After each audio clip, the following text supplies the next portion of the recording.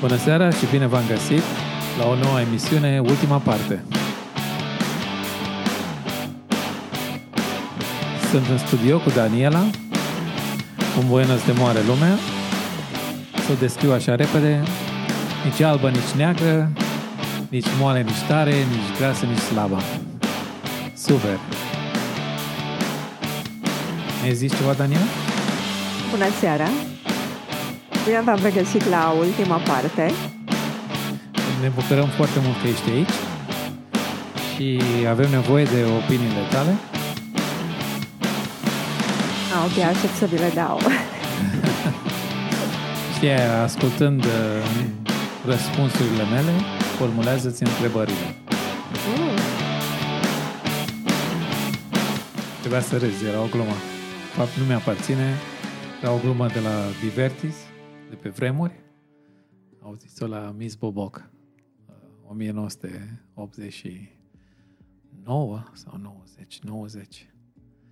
Când colega noastră, Cerasela Gârleanu, a ieșit Miss Boboc la Iași pe timpul lui Divertis. Dai seama ce bună era? Chestia asta, o știi pe Cerasela, nu? Da. Da, și o fată foarte de treabă, care mi-a fost colegă în clasa 9 și a 10-a. Și... Atât? Da. Doar colegă? În clasa 9 și a 10-a? Nu mai o colegă, da. Era Miss Boboc? Miss Boboc la facultate a ieșit. Mai ales. Miss Boboc la facultate.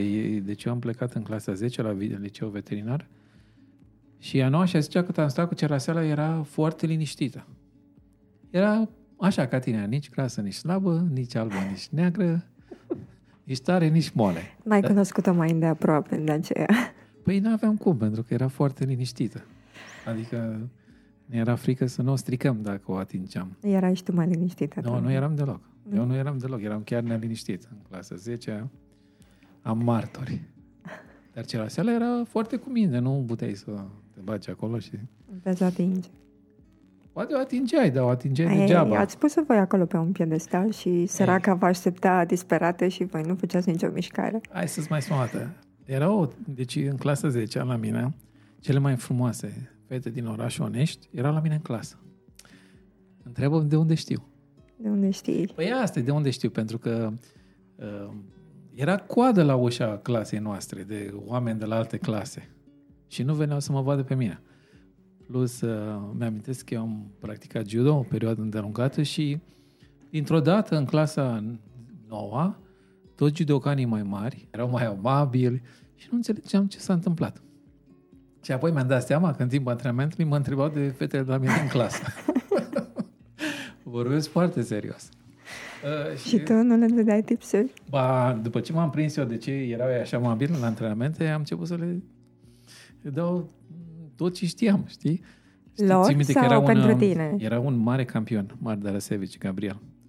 Mare campion. Omul era campion național de 5 ani la rând, dacă nu mai mult. Internațional. Cel mai bun din echipa noastră. Și el de obicei nu se antrena cu mine. Era prea bun. Și dintr-o dată când se alegea partenerii la antrenamentul de judo, m-a ales pe mine. Mie la început mi-a fost frică, știi? Pentru că el se antrena foarte serios. Este să mă accidenteze. Și am fost foarte mirat că dintr-o dată m-a ales pe mine. Și am început să ne antrenăm așa ușor, i-am zis că suntem, știi, de pe trepte diferite și el a zis, stai liniștit. Și mă tot întreba niște tipe de la mine din clasă. Da, că erau extraordinare. Dau exemple. Mia, Alina. Cine mai era? Uite că îmi scapă acum. Le am în minte, dar îmi scapă numele. Corina, Rita, Dumnezeu, toată clasa.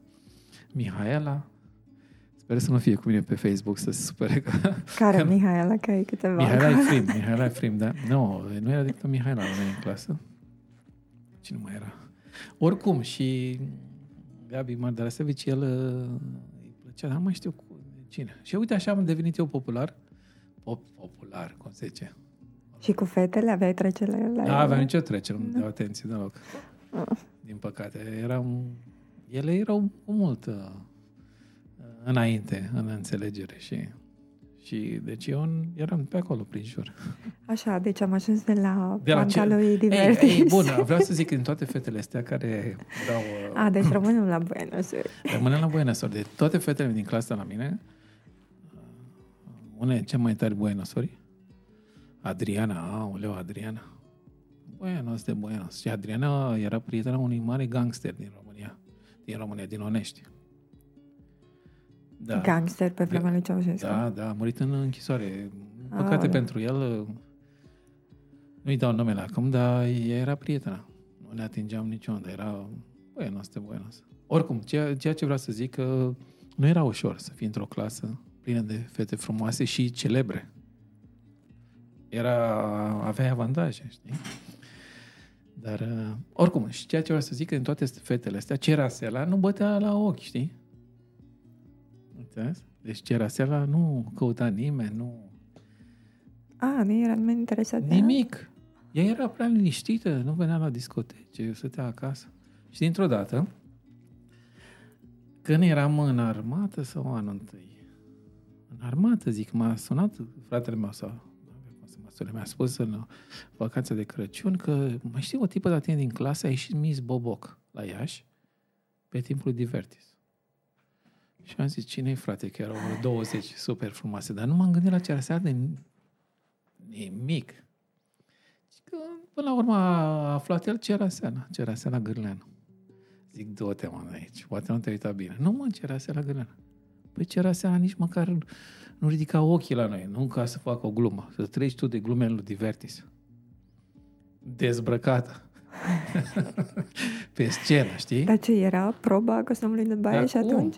Da? Cum să nu fie? Pe vremea lui Ceaușescu? De acum, dar nu. Săracele fete erau supuse la cel mai teroriste chinuri. Cu asta începea. De exemplu, erau probele în costum de baie, erau vreo 5. 5 probe? Toate probele erau în costum de baie. Da? Ei, mai glumesc, nu erau toate, dar asta era cel mai important. Și mă gândeam, Cerasela 1 s-ar fi înroșit toată pe scenă, fiind în costum de baie, că era o fată liniștită. Ce să te mai concentrezi să le răspunzi inteligent la miștocarea aia de la Divertis? Deci ei prezentau. Ei prezentau? Normal. Am crezut că erau și ei acolo cu număr 2. Nu, ei prezentau, asta e, grupul Divertis prezenta Miss Boboc de la Politehnica Iași. Îți dai seama ce e acolo?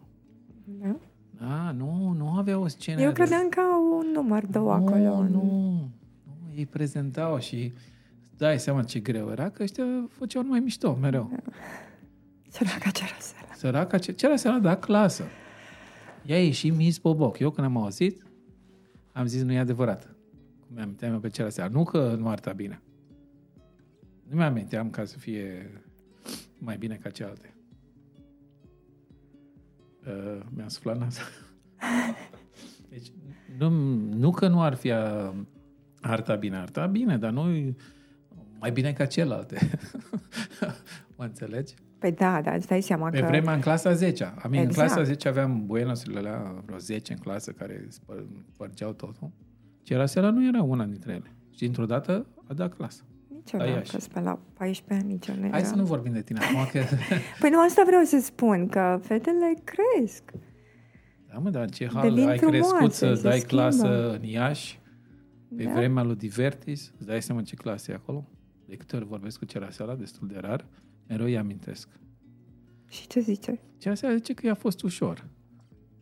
Și zic, Cerasela, eu am plecat în clasa 10-a, poate te-ai transformat între a 11-a și a 12-a și dintr-o dată te-am mai văzut eu. Dar fratele mi-a amintesc, m-a sunat dacă eram în armată, trebuie să o întrebăm pe Cerasela ce an era, dacă eram în anul întâi sau nu. Oricum, chestia este că m-a sunat fratele și mi-a zis, tipa din clasă de la tine, din Onești, ai și Miss Boboc, suntem foarte mândri și ai numărul ei de telefon. Asta mi-a spus. Zic, unde, frate, că n-am văzut de 3 ani, dar cred că n-ai văzut bine. Zic, o fi fost Adriana, Alina era în... Alina, care o ai pe Facebook? Da, Alina. Un buenos de n-ai văzut. Alina era un buenos ca în filme. Alina cum? Trebuie să-i dau numele pe... probabil, nu știu dacă am voie. Hei, e la mine pe Facebook, știe care Alina. E drăguță și acum. Da, este, da. Probabil acum câți ani are? 80 de ani? Și tu ai mai puțin? E drăguță, dar vreau să zic că pe vremea, în clasa 9 și a 10, Alina era de la Hollywood. Avea ochii ăștia verzi, albaștri. Cam așa ceva. Nu arta româncă, știi? Și Alina era destul de liniștită, dar bătea de la ochi de la o poștă când o vedeai. Că era n-a putut scăpa, adică nu, a fost prea curtată. Nu, dar era liniștită. Ea avea prieten îndelungat, era foarte liniștită. Up to a point. Nu era... Dar ea bătea la ochi, știi? Și zic, măi, nu fi fost Alina? Nu, măi. Cerasela. Ei. Și apoi am început toți să ne uităm mai bine la Cerasela. Și? Eu n-am putut, că am plecat la București. S-a uitat tipii ăștia din Iași. Și Gabi? N-am mai întrebat, că noi nu prea vorbim chestii de astea între noi. A, nu? Nu, eu vorbesc mult, el e foarte liniștit. Nu zice nimic. Eu aflu din vecini. El face. El tace. Dacă face, eu știu. Taci sigur. De făcut, trebuie să mai întrebăm. Dar eu aflu de la alții. Ce a făcut frate? Oricum, deci el a stat 6 ani. 6 ani. Dar n-ați făcut împreună? N-am făcut împreună facultate. Nu, chestii. Hai să nu trecem acolo, că suntem live. Da. Dar nu era nimic aiurea. În episodul următor, pentru cei care deranjați, twisted, care aveți fantezii, pentru toate femininele care visați la așa ceva, cum zicea Austin Powers. Austin Powers? El spunea că cea mai tare fantezia unui bărbat este să aibă 2 gemene japoneze. Da. Ei, poate Austin Powers. Poate sunt femei care au fanteziile astea cu 2 frați. Nu gemeni, dar măcar frați. Dacă nu gemeni, măcar frați. Tu ai visat ceva așa, ceva vreodată? Visat, da. Și cum a fost? Visul? Hai, zici la subiect? Păi, stai să mă gândesc bine. Păi poate să-l invităm pe fratele la un podcast. Da. Da, el tace, ce să zic, că stă în fața microfonului și păi tace. Ok, lasă tacă, facem. Păi dar oamenii ăștia care ascultă aici? Care ascultă? Păi nu trebuie să vorbim, că de asta ne ascultă, nu putem să... Ei, și crezi că el nu vorbește? Nu cred. Oricum, asta vreau să zic, că fratele nu știu ce a făcut 6 ani la Iași. I-am cunoscut prietena în anul 1 sau 2, că am fost toți la mare. O cunoaștem și noi? Da, Dana. E pe Facebook cu mine.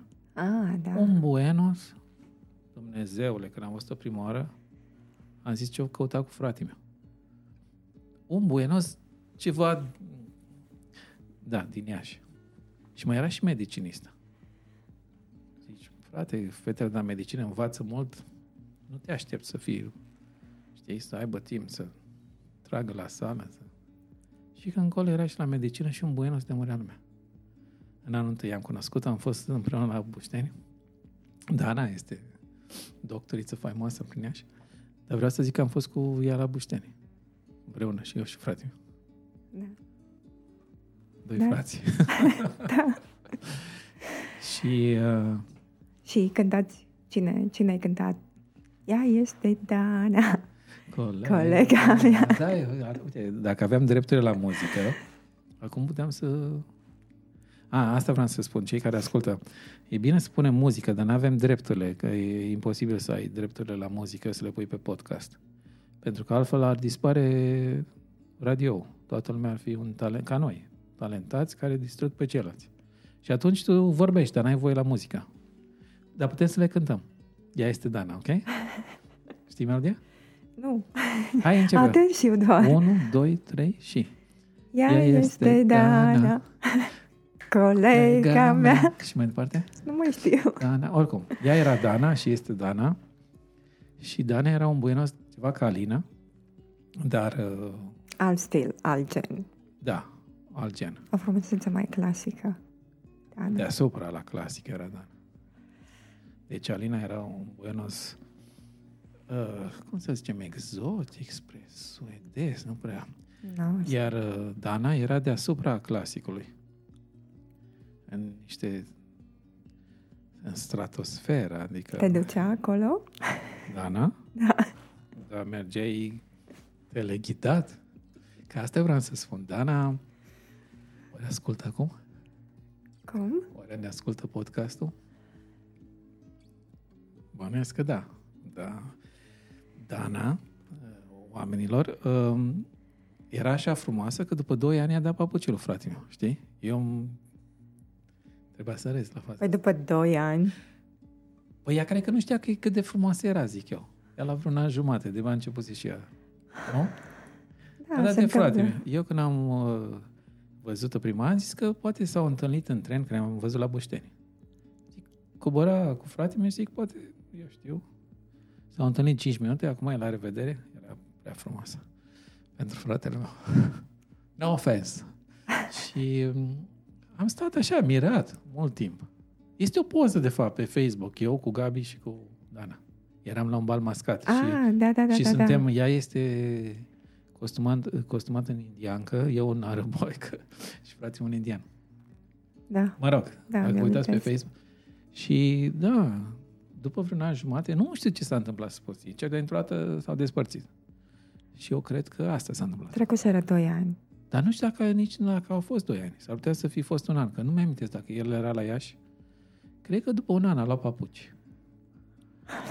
Dar eu, să spun sincer, era de așteptat. Prea era o stratosferă. Da. Și acum, eu n-am mai văzut de mulți ani.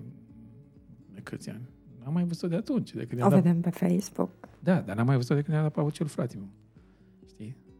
Deci n-ai mai văzut niciodată de atunci? De atunci. Am văzut-o puțin în București, la Revoluție. După Revoluție. Avea niște treburi pe București și a venit. Dar era cu fratele meu atunci. Deci înseamnă că a rezistat fratele meu. Ei erau... Eram împreună și a venit în București. Și eu, fiind în București, știam locurile unde. Și uite, așa ne-am întâlnit cu Dana. Și asta a fost ultima oară când am văzut atunci. Și până pe Facebook. Da.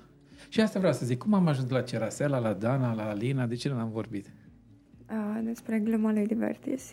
Și Cerasela, îți dai seama, într-o fată foarte liniștită. Clasă.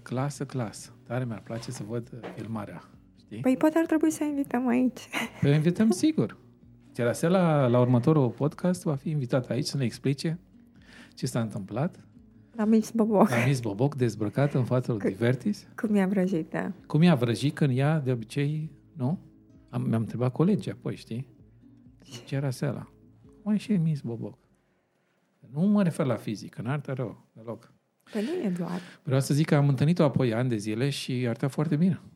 Arăta mult mai bine decât mi-aminteam eu cum arăta în clasa 10-a. Dar am văzut-o mult mai târziu, cred că la terminarea facultății. Mă rog. Bun, și asta e o poveste care sper să vă intereseze. Și pe aceeași temă vom schimba. Să ne spui tu, spuneai că la 14 ani erai în nașpa. 14? Păi eram ca și orice adolescent. Eram o... Deci erai ca Cerasela. Păi nu știu cum era Cerasela. Eu știu că eram slăbuță tare, făceam... Aveai un boyfriend? Nu țin minte să am boyfriend deci erai la nașpa 14. dacă n-aveai. Nu se uita nimeni la tine cum ar veni, nu? Da, nu. Păi de asta zic că fetele înfloresc mai fiecare în timpul ei. Unele mai devreme, altele mai târziu. De la 14 asta așa ca și noi care înfloresc mai târziu, țin mai mult. Adevărul, fraților, dacă ați vedea în fața microfonului, deci, nici albă, nici neagră, nici grasă, nici slabă, nici moale, nici tare, un buenos. Acum, nu e frumos să întrebăm de ani, câți ani avem toți pe aici, iar tu vei împlini 71. Fraților, Daniela la 71, păcat că nu putem intra live video, credeți-mă pe cuvânt, ok? Da, vă facem niște poze aici în studio. Vă facem niște poze în studio, da?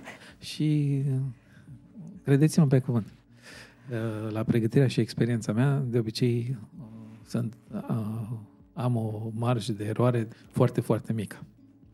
Deci, buenos de buenos. Deci, la 14 ani nu erai buenos? Nu.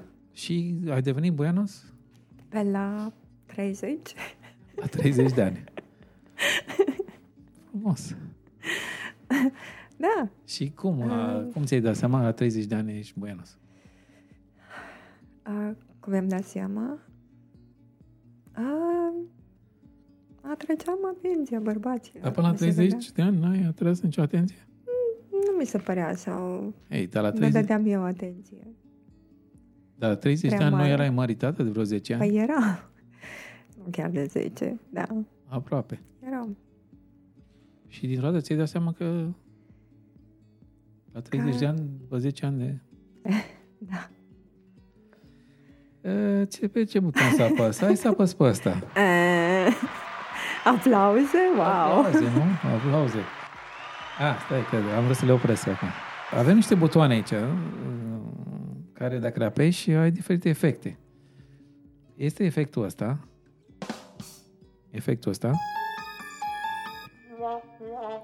Asta trebuia, da. Asta trebuia apăs. Știi? Ia să vedem cum iese cu asta. Deci, când ți-ai dat seama că ai devenit buenos? Pe la vreo 30 de ani.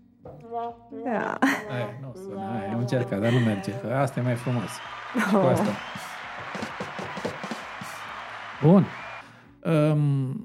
Am trecut cam repede la 14 la 30 de ani. Ce ai făcut între timp?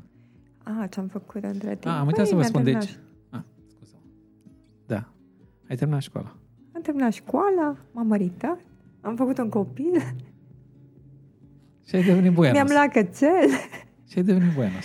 Și apoi mai târziu am devenit buenos.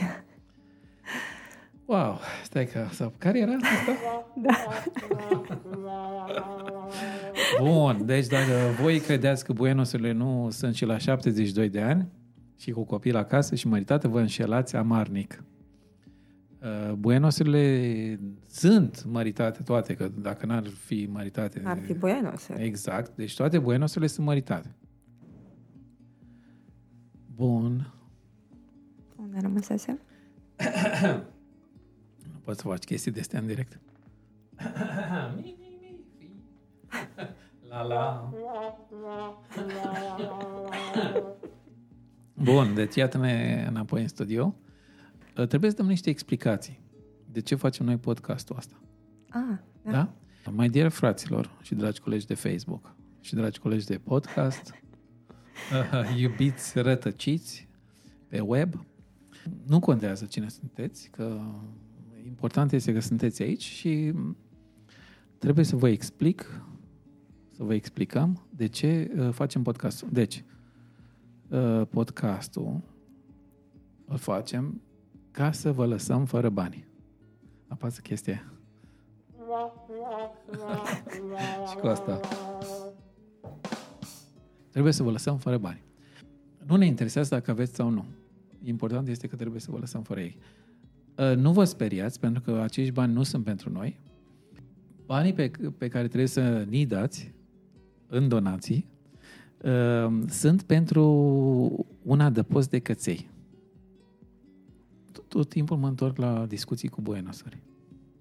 N-am ce să fac. Deci există un alt buenos, lăcrămioara.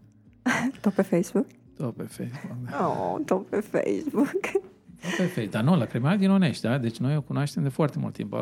Când aveam 16 ani, am impresia că mi-a fost prietenă pentru o zi sau două. Zi sau două? Nu, vorbesc serios. La 16? 16, 17. Da, se explică atunci. Aveam 16, cred că 17. Nu mă pricepeam la nimic. 17, 18. Trebuie să o întrebăm. Ți-a dat papucii? Sau cum? Nu, din păcate i-am dat eu papuci. Deci, lăcrămioara era o fată foarte liniștită și drăguță. Dar era prea liniștită, știi? Și eu am impresia că am fost prieten de o zi, cum se zice, boyfriend, nu? Girlfriend. Și ea era așa liniștită și la locul ei, dar drăguță, știi? Și, din păcate, era prea liniștită. Adică, Ceraseala era obraznică. Era obraznică Ceraseala. Păi Ai descris-o ca și Maica Tereza aproape și uite, acum spui Maica Tereza care dă clasă la Divertis. Păi la 16 ani, da. Eu n-am interacționat cu Teresa la mult. Știu că era în clasă, știi? Și n-am interacționat cu ea, dar nu era vuietul ăla în jurul ei, dar nu era chiar așa. Ei, lăcrămioara era o foadă liniștită.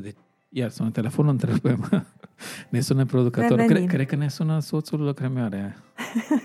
Aoleu. Întrebăm o secundă, să vedem cine sună. Ne-am întors în direct. Așa, înregistrați cum suntem. Nu era soțul lăcrămioare la telefon? Sau poate era el. Dar n-a zis nimic. N-a spus nimic, da. Deci ne-a sunat cineva în studio și a închis. Da. Cum de iau numărul nostru? Exact. Aveai tu o prietenă în București care... Da. Spunea... Hei, și e cu mine pe Facebook. Mai e cu tine pe Facebook? Diana. Alt buienos? Da, ce buienos, e Diana. Dumnezeule, alt buienos. Pe lista mea nu mai e buenos. Mai buenosuri. Da. Diana locuiește în Spania acum. Ok. Buenos de buenos. Medic veterinar tu. Da. Opa, ne sună soțul lăcrămioare. Revenim. Sau Diana. Sau Diana, da. Păi am zis că e buenos, nu? Am zis adevărul. Ce am zis? Ieșim puțin din direct. Ne-am reîntors. Nu era nici Diana, nici soțul lăcrămioarei. Nu era la telefon, nu era Diana din Spania, nu era soțul lăcrămioarei. Ce păcat. Lăcrămioara locuiește în Londra. De ani de zile. Bun. Rămăsese la Diana, da? Da, buenos. Diana este un buenos de buenos. Am cunoscut-o... Spuneai că e medic veterinar. Da, e medic veterinar. A graduat. În Spania? Da, în Spania. Dar ea este... Dacă tu ai... Câți ani ai tu? 70. Ei, Diana are 60 ceva. 60 ceva. Sigur mă sună acum. Am impresia că are numărul. Dacă sună cineva, zici da, Diana. Zici direct, da, Diana. Okay. Și zic eu că este cam iute la mânie, Diana. Și repede vărsătoare de sânge nevinovat. Da. Sigur va suna. Ok. Bun, da, să asculte podcastul prima oară. Bun, deci opa, sună mobilul. Nu e Diana. Bun, hai, în studioul ăsta n-ar trebui să aibă telefoane. Nu putem fi întrerupți așa. Nu mai știu unde eram. Deci, o lăsăm pe Diana, că avem un capitol special pentru ea, că e de vorbit acolo și foarte interesantă. A câștigat câteva concursuri de echitație. Deci ea locuiește în Spania acum. După ce a graduat, s-a mutat în Spania. Acolo locuia inițial, dar e româncă. Și are cai și e foarte bună călăreață. Și ultima dată când am vorbit cu ea, mi-a spus că mergea în Portugalia la un concurs. Și m-am uitat pe net și am impresia că l-a câștigat. Foarte fain. Știi ce bine arată pe cal, dacă o vezi? Dacă nu mă credeți, e cu mine pe Facebook și... Ne place și nouă. Să o vedem, da? Da, ne place și nouă de Diana și... Da, Diana le cunoaște cu echitația și intrați la mine pe Facebook și o vedeți acolo, Diana. Poza de profil e Diana pe cal. Super. Bun, hai să trecem la lăcrămioară. Da? Deci lăcrămioara era liniștită, asta am vrut să zic și era foarte drăguță. Și eu când m-am prietenit cu lăcrămioara era foarte drăguță, știi? Dar era liniștită. Și am zis că, știi că unele sunt foarte drăguțe și liniștite, nu vrei să le strici. Pentru că e păcat, nu? Bun, și m-am făstăcit, eu până m-am făstăcit, nu știu, așa, în negură. Mi-amintesc așa, vag. Ultima oară că m-am întâlnit cu lăcrămioara, ea mi-a spus asta. Apoi mi-am amintit eu. Că am fost prieten vreo 2 zile și apoi am... Adică nu prezenta interes. Nu, ea m-a acuzat că am fost cam... Că erai cam... De asta, cum se zice, dă-mi asta. Vreau asta. Sau, nu mai ultimat. Diana? Zi de la telefon. Da, Diana. Iar ieșim, că nu puteți să ascultați, că nu avem drepturile. Bun, suntem din nou în direct. Nu mai spunem că nu era nicio Diana la telefon. Nici lăcrămioara, nici cerasela. Bun, vreau să zic de lăcrămioara și să terminăm cu asta. Deci lăcrămioara mi-a spus că am fost mai puțin decât perfect. Adică trăgeai de ea. Ca disperat. Ok. Mă rog, aveai 17 ani. Probabil mai mult. Nu cred că trăgeam ca disperatul la 17 ani. Oricum, chestia este că lăcrămioara s-a căsătorit cu cel mai frumos băiat din Onești. Gabi Toma. Dacă îl vedeți pe Gabi Toma, Elvis. Are și el acum 80 de ani, 80 ceva. Revenim. Lăcrămioara are 5 căței. 5 căței? Da, stai să apasă ăla.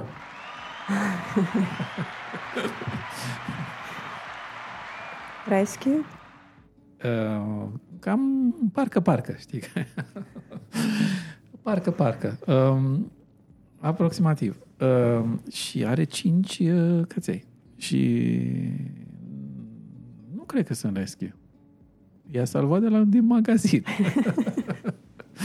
Sunt căței de rasă. Da, sunt căței de rasă și e nebunită după. Ar fi trebuit să fie veterinar, dacă mă întreb pe mine. Lăcrămioara. Da. O dragoste și dedicație totală.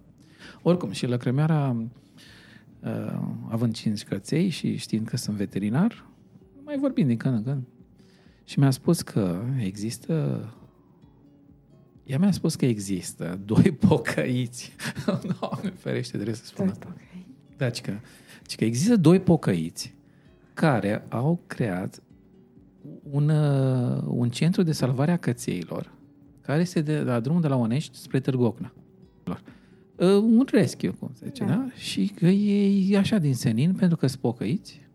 Asta a făcut. Și centrul ăsta, dacă mă întâmplă, că se chinuie fata aia singură acolo și bravo lor. Și asta mi-a spus ea. Da? Acum 2 pocăiți. Ăsta e pe ceapă asta.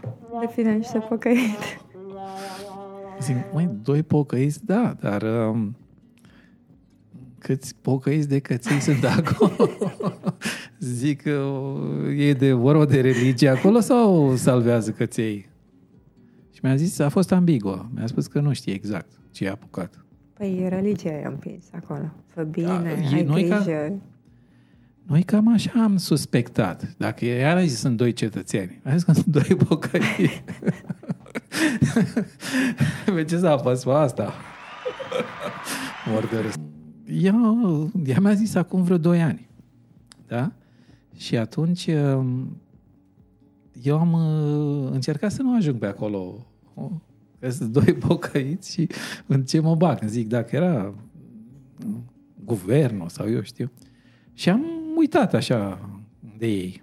Și acum, când am fost de Crăciun acasă și am trecut pe lângă, că este lângă șoseaua care duce de la Onești la Târgu Ocna, pe dreapta, după Perchiu. Și am văzut gardurile. I-am zis, sunt niște garduri, nu mai țin minte verzi. Și am văzut gardurile, dar nu vezi căței în spate și e un loc destul de mare. Și am zis că, uite, pocăiții, zic. Da, și n-am fost niciodată, după 2 ani acum, când am trecut acum, zic, hai să mă opresc, să văd ce se întâmplă acolo. Că, na. Și m-am oprit, eram cu Gabriel și ne-am oprit acolo. Și am fost absolut uimit. Nu există niciun pocăit. Dragă lăcrimoară, dacă asculți acest podcast, lasă-mă să repet. Nu sunt, dragă, 2 pocăiți. Este...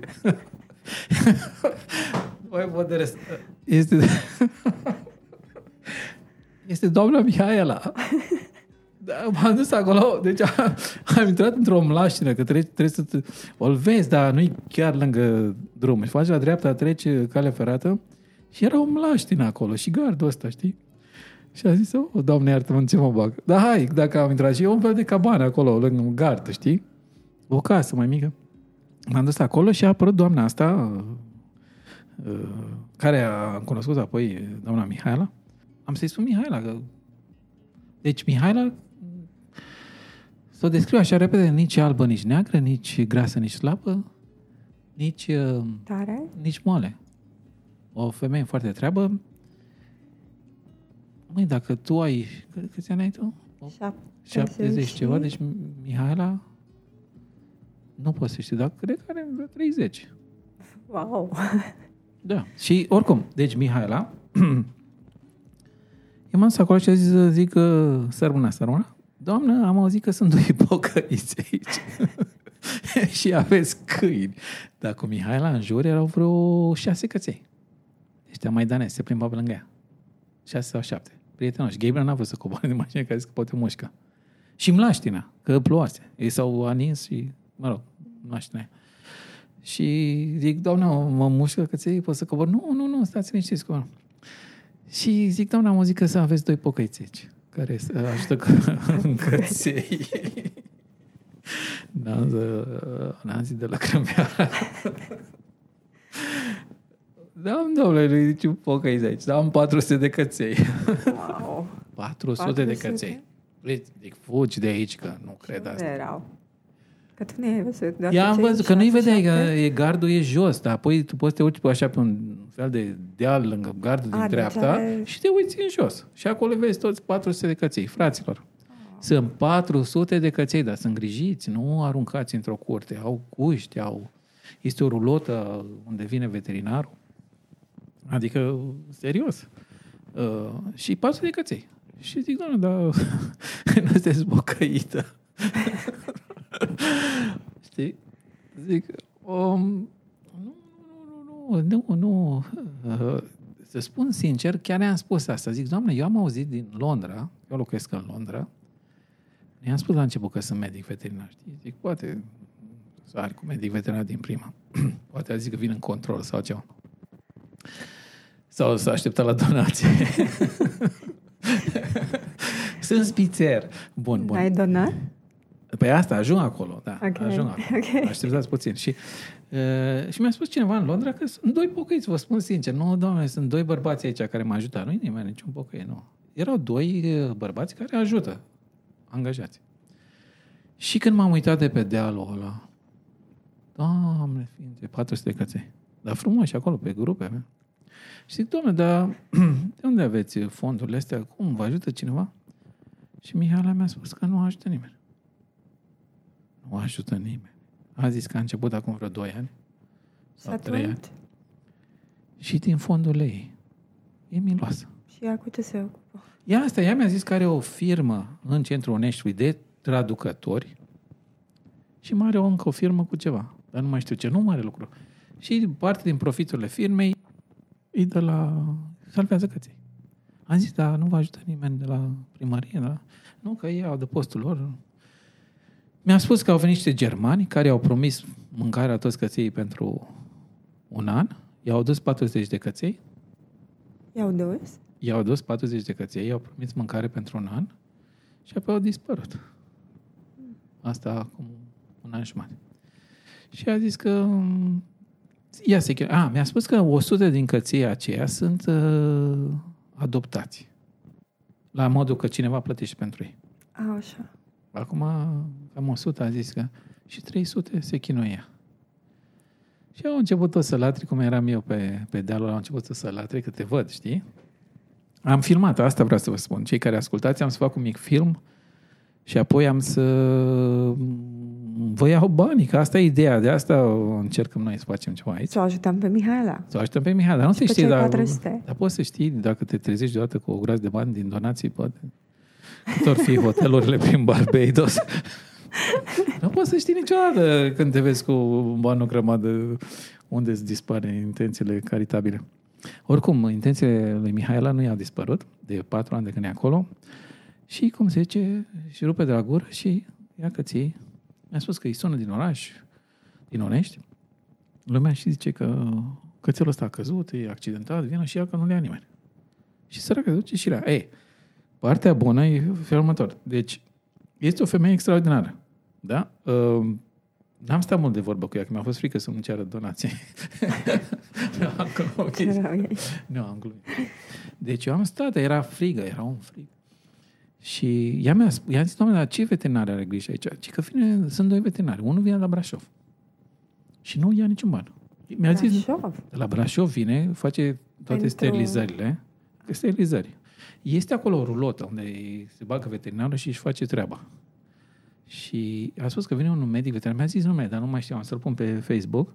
Mi-a zis că am filmat-o și mi-a zis că vine un veterinar de la Brașov care vine pe gratis. Și mai vine un veterinar de la Târgu Ogna, care vine pe gratis. Târgu Ogna e la 2 pași, la 10 km și veterinarul la Brașov vine 3 ore. Și am zis, doamne, nu plătiți nimic, nu plătiți nimic? Nimic, nu vor nimic. Bravo lor, doamne, n-am crezut că există așa ceva. Adică un veterinar care să nu vrea bani. Da. În România. Da, de extraordinar. Am întrebat că 3 ore, mi-era și rușine. Zic, poate nu vine popa. Doamne, e veterină, da, domnule, operează. Și, wow. Zic, ei poate sunt din așa, poate ăștia 2 pocăiți, veterinarii care vin pe gră. Cred că ăștia zicea la Crămeara, 2 pocăiți, unul din Brașov și unul din Târgu Ogna. Nu, acum, fără glumă, bravo lor, am să pun numele lor pe internet când arăt filmul, da? Ai voie? Păi cum dacă trebuie să te lăudăm? Oamenii sunt de lăudat, nu? Da. Nu, dar eu am să fac un film, un mic film și apoi spun donați pe Facebook. Și asta va fi, deocamdată asta e introducerea, da? Introducerea la oamenii ăștia, ca să se va întâmpla. Deci asta vreau să-i. Până la urmă să tai povestea asta, să nu vă adorm pe toți. Este în felul următor. La sfârșit am făcut și o donație, da? Că nu puteam să plec acolo, am uitat gherul la mine. N-am donat mult. Nu mai știu că, dar 60 de lire. Cât de 60? 300 de lei? Eu, de fapt, nu mă ducesem acolo. Eram în drum spre Dărmănești să mă filmez ursul polar de acolo, știi? Și m-am oprit, am zis, hai. Da, și mi-a spus, domnul, să vă iau numele, să vă scriu pe carte, să donați, mulțumesc. Și eu am zis, doamne, n-am nevoie de niciun nume, nu mă scriți nimic, vă mulțumesc din suflet că faceți asta. Eu sunt foarte admirativ. A început să plângă. Asta vreau să zic, frate. Mihaela mea a început să plângă de emoții. Că cineva i-a făcut o donație și nu vrea nimic.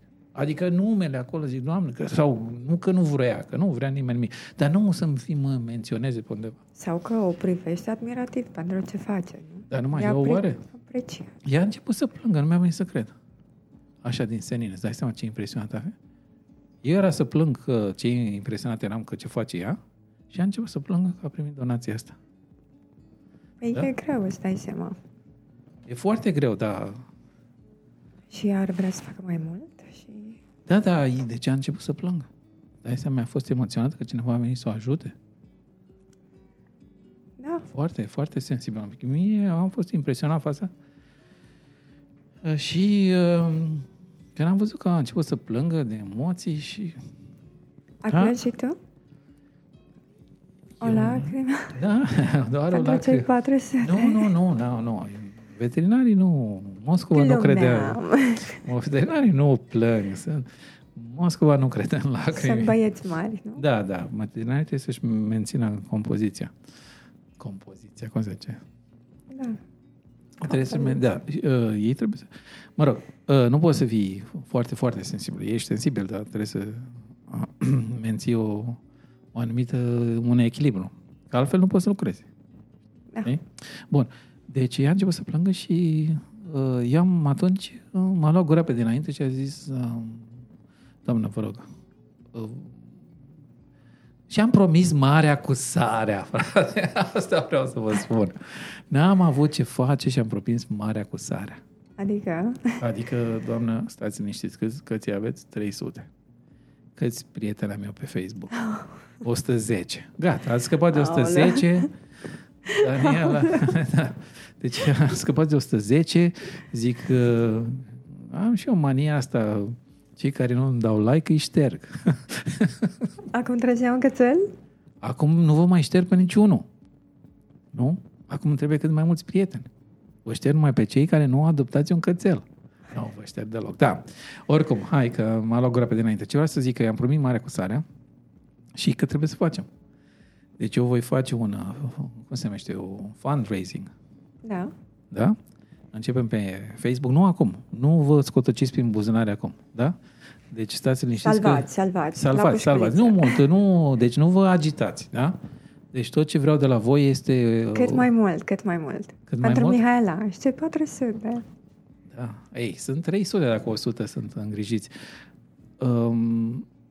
Nu trebuie să vă... De exemplu, Lăcrămioara, pe Facebook, a încercat să strângă niște fonduri pentru un rescue center din Londra. Așa.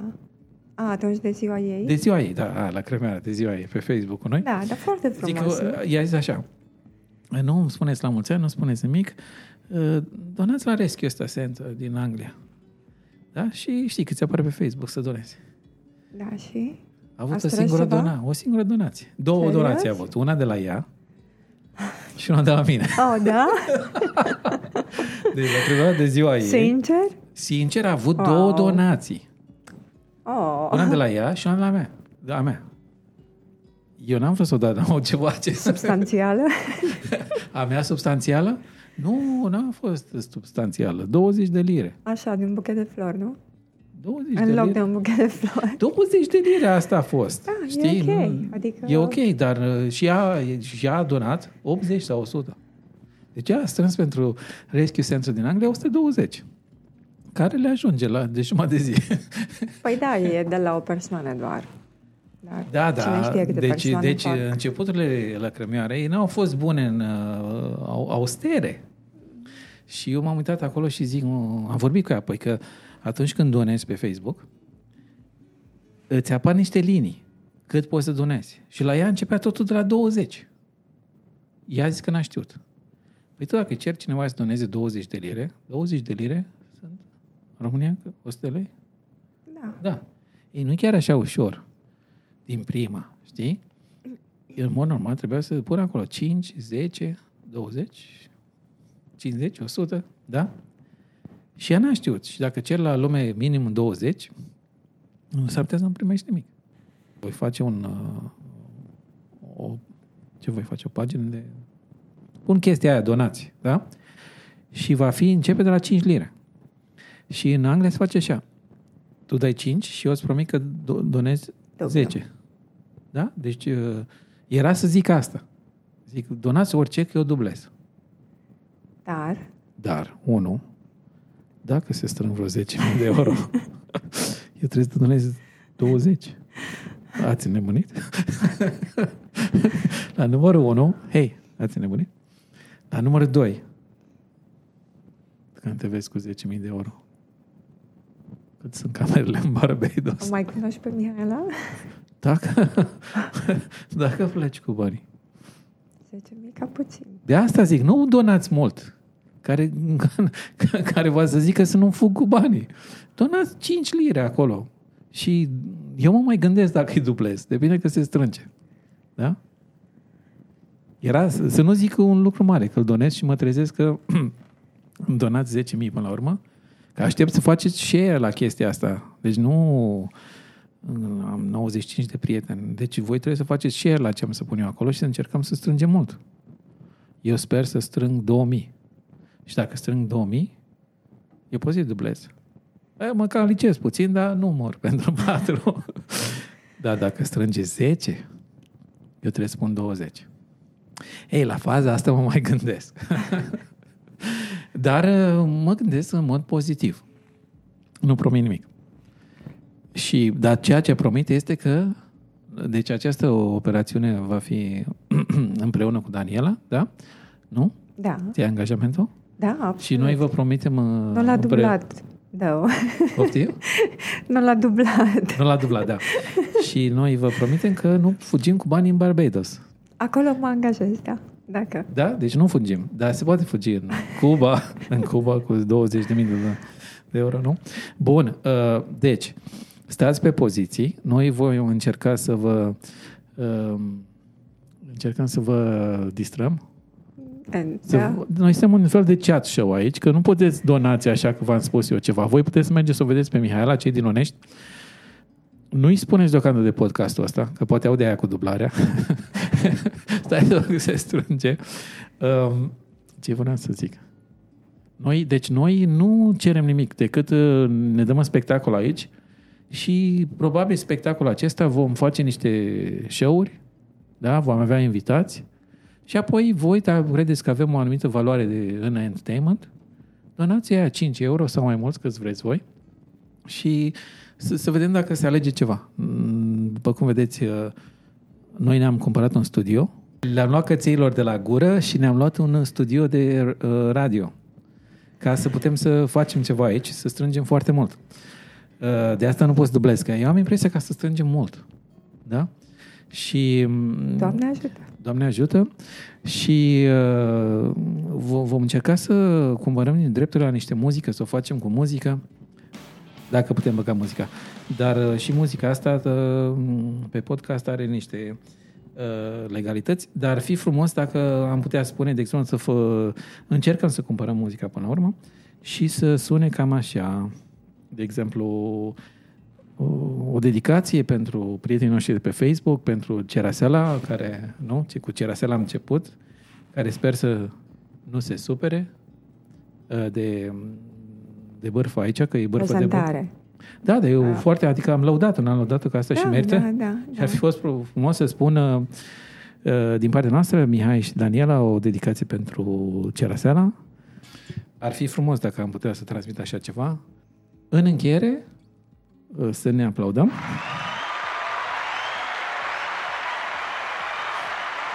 Și sperăm să vă așteptăm la următorul podcast. Sper să iasă ceva. N-am cumpărat studio degeaba. E fomentăm căței degeaba, că de cât a costat studio ăsta, țineam căței câteva zile. O lună. O lună. Eu am multe gânduri să-i ajutăm și în primul rând să nu se mai întâmple, nu? Să nu se mai întâmple să-i ajutăm pe alții. Adică să nu mai fie căței care trebuie să... Asta e ideea. Degeaba le dai de mâncare 4 luni, 5 luni, un an. Trebuie să nu iei acolo. Deci important e să oprim această chestie, care se va opri la un moment dat, cu ajutorul lui Dumnezeu, și nu văd de ce nu m-ar ajuta, că am dat la bani la biserică. Asta era un citat din Secretul lui Bacchus. Și dacă mă ajută Dumnezeu, și nu văd de ce nu m-ar ajuta, că am dat la bani la biserică. Deci dacă ne ajută Dumnezeu, și personal nu văd de ce nu ne-ar ajuta, că este o cauză foarte nobilă. Important este să reușim să facem ceva pentru 400 de căței. Mă rog, ei sunt 300 acum. Și să nu se mai întâmple, să mai fie nevoie să... Nu? Asta e ideea. Și eu am niște idei. Da? Ideea mea cea mai importantă, și sper că colega mea, Carmen, care este medic veterinar, o super buenos, ea este șefa la Royal Canine. Pe România. Pe România, da. Șefa la Royal Canine. Royal Canine, pentru ce nu știți, este una dintre cele mai mari companii de mâncare pentru animale. Și eu am înțeles că Carmen este foarte... Era o tipă super, adică trebuie să vorbesc și despre ea în capitolul următor, o tipă super din Galați. Super de gașcă, nu știu cum a ajuns șeful la Royal Canine. Că acolo trebuie să fii chiar mult mai serios. Era o rockeriță, frate. Sufletul petrecerii Carmen lui Pașcu. Super. Ei, șefă, îți dai seama? Wow. Bravo ei. Și eu am înțeles că ea este așa o tipă de treabă și generoasă, încât are o rubrică de donații. Am înțeles eu donații și eu sper, dacă reușesc să ajung la Carmen, să ne doneze toată compania. Toată compania pentru căței ăștia onești. Carmen e extraordinară, Carmen. Adică nu mă mai țin acum de vorbă, dar vă zic în episodul următor, noi a fost în grupă cu mine, noi am făcut practică la Galați. Pe vremuri, da? Pe vremuri, Nico. Super. Deci Carmen, dacă aude, sper să nu alerge. Și va trebui să vorbim cu ea. Și atunci, Royal Canine face o dedicație acolo, prin Carmen, și eu mă îndrept să nu o facă, atunci ar putea să iasă ceva foarte frumos și să fugim cu banii. Dacă Carmen le dă numai mâncare, nu mai dă bani. Da?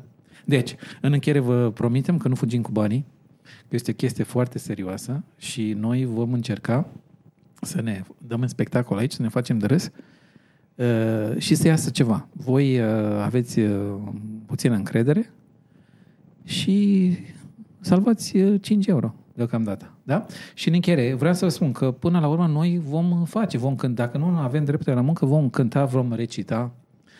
Da? Și știi că așa faci la donații. Deci unii aleargă, orice. Și noi nu putem alerga, că suntem, da, la radio. Unde să alergăm? Dar noi ce putem face? O Recităm. poezie, da. Și vă dau O glumă. o glumă? În încheiere, asta vom face. Ce vrei să zici, o poezie sau o glumă? Acum? Păi nu e încheiere acum?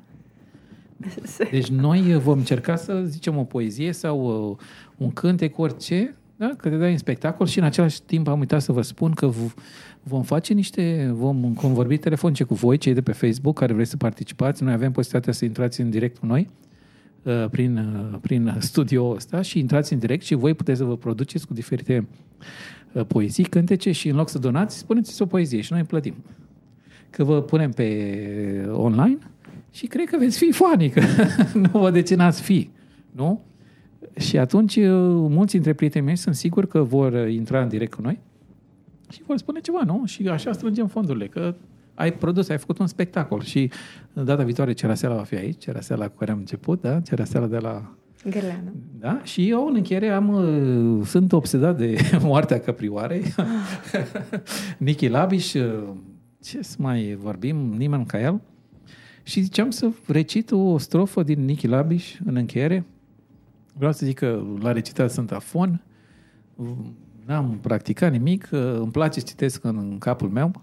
Mai mare recitator a fost Păunescu, nu Păunescu, Adrian Păunescu. Deci recita poezie sau poeziile altuia, lasă. Nu vreau să imit pe nimeni, eu zic asta ca să mă plătiți 5 euro pentru căței. Și am aici Moartea Căprioarei, am telefonul în față și am găsit-o pe net, că nu o știu pe de rost. Tu citești o strofă, care vrei, și eu una și am terminat emisiunea. Ok. Hai. Deci Daniela se uită acum pe telefon să vadă care strofă recite. Vezi, nu trebuie decât o strofă, nici măcar una întreagă. Spun tati că mi-e sete și-mi face semn să tac. Amețitoare apă ce limpede te clatini. Mă simt legat prin sete de vietatea care va muri la ceas oprit de lege și de dati. Cu foșnet veștejit răsuflă valea, ce îngrozitoare înserare plutește în univers. Pe raze curge sânge și pieptul mi roșu, de parcă mâinile pline de sânge pe piept mi le-am șters.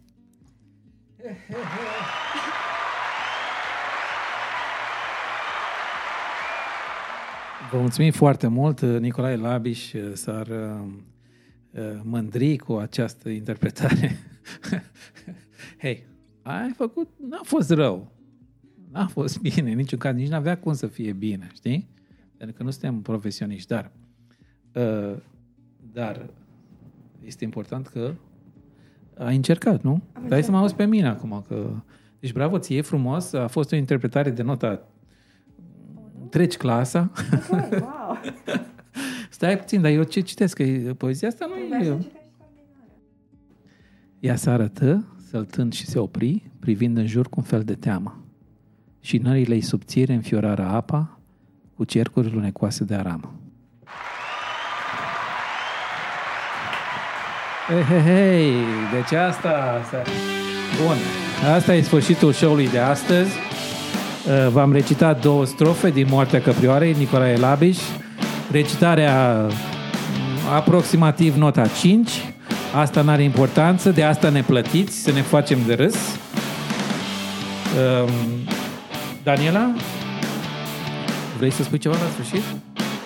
Vă mulțumim. Vă mulțumim, mi-a părut bine să fiu cu voi în seara asta. Daniela va fi cu noi pe tot parcursul emisiunilor. Emisiunea Ultima Parte pentru ajutorarea unor căței de lângă Onești, pentru a încuraja pe doamna Mihaela și pentru a ne face de râs pe 5 euro fiecare. Noapte bună! O seară frumoasă! O seară frumoasă și ne vedem curând! Pe data viitoare!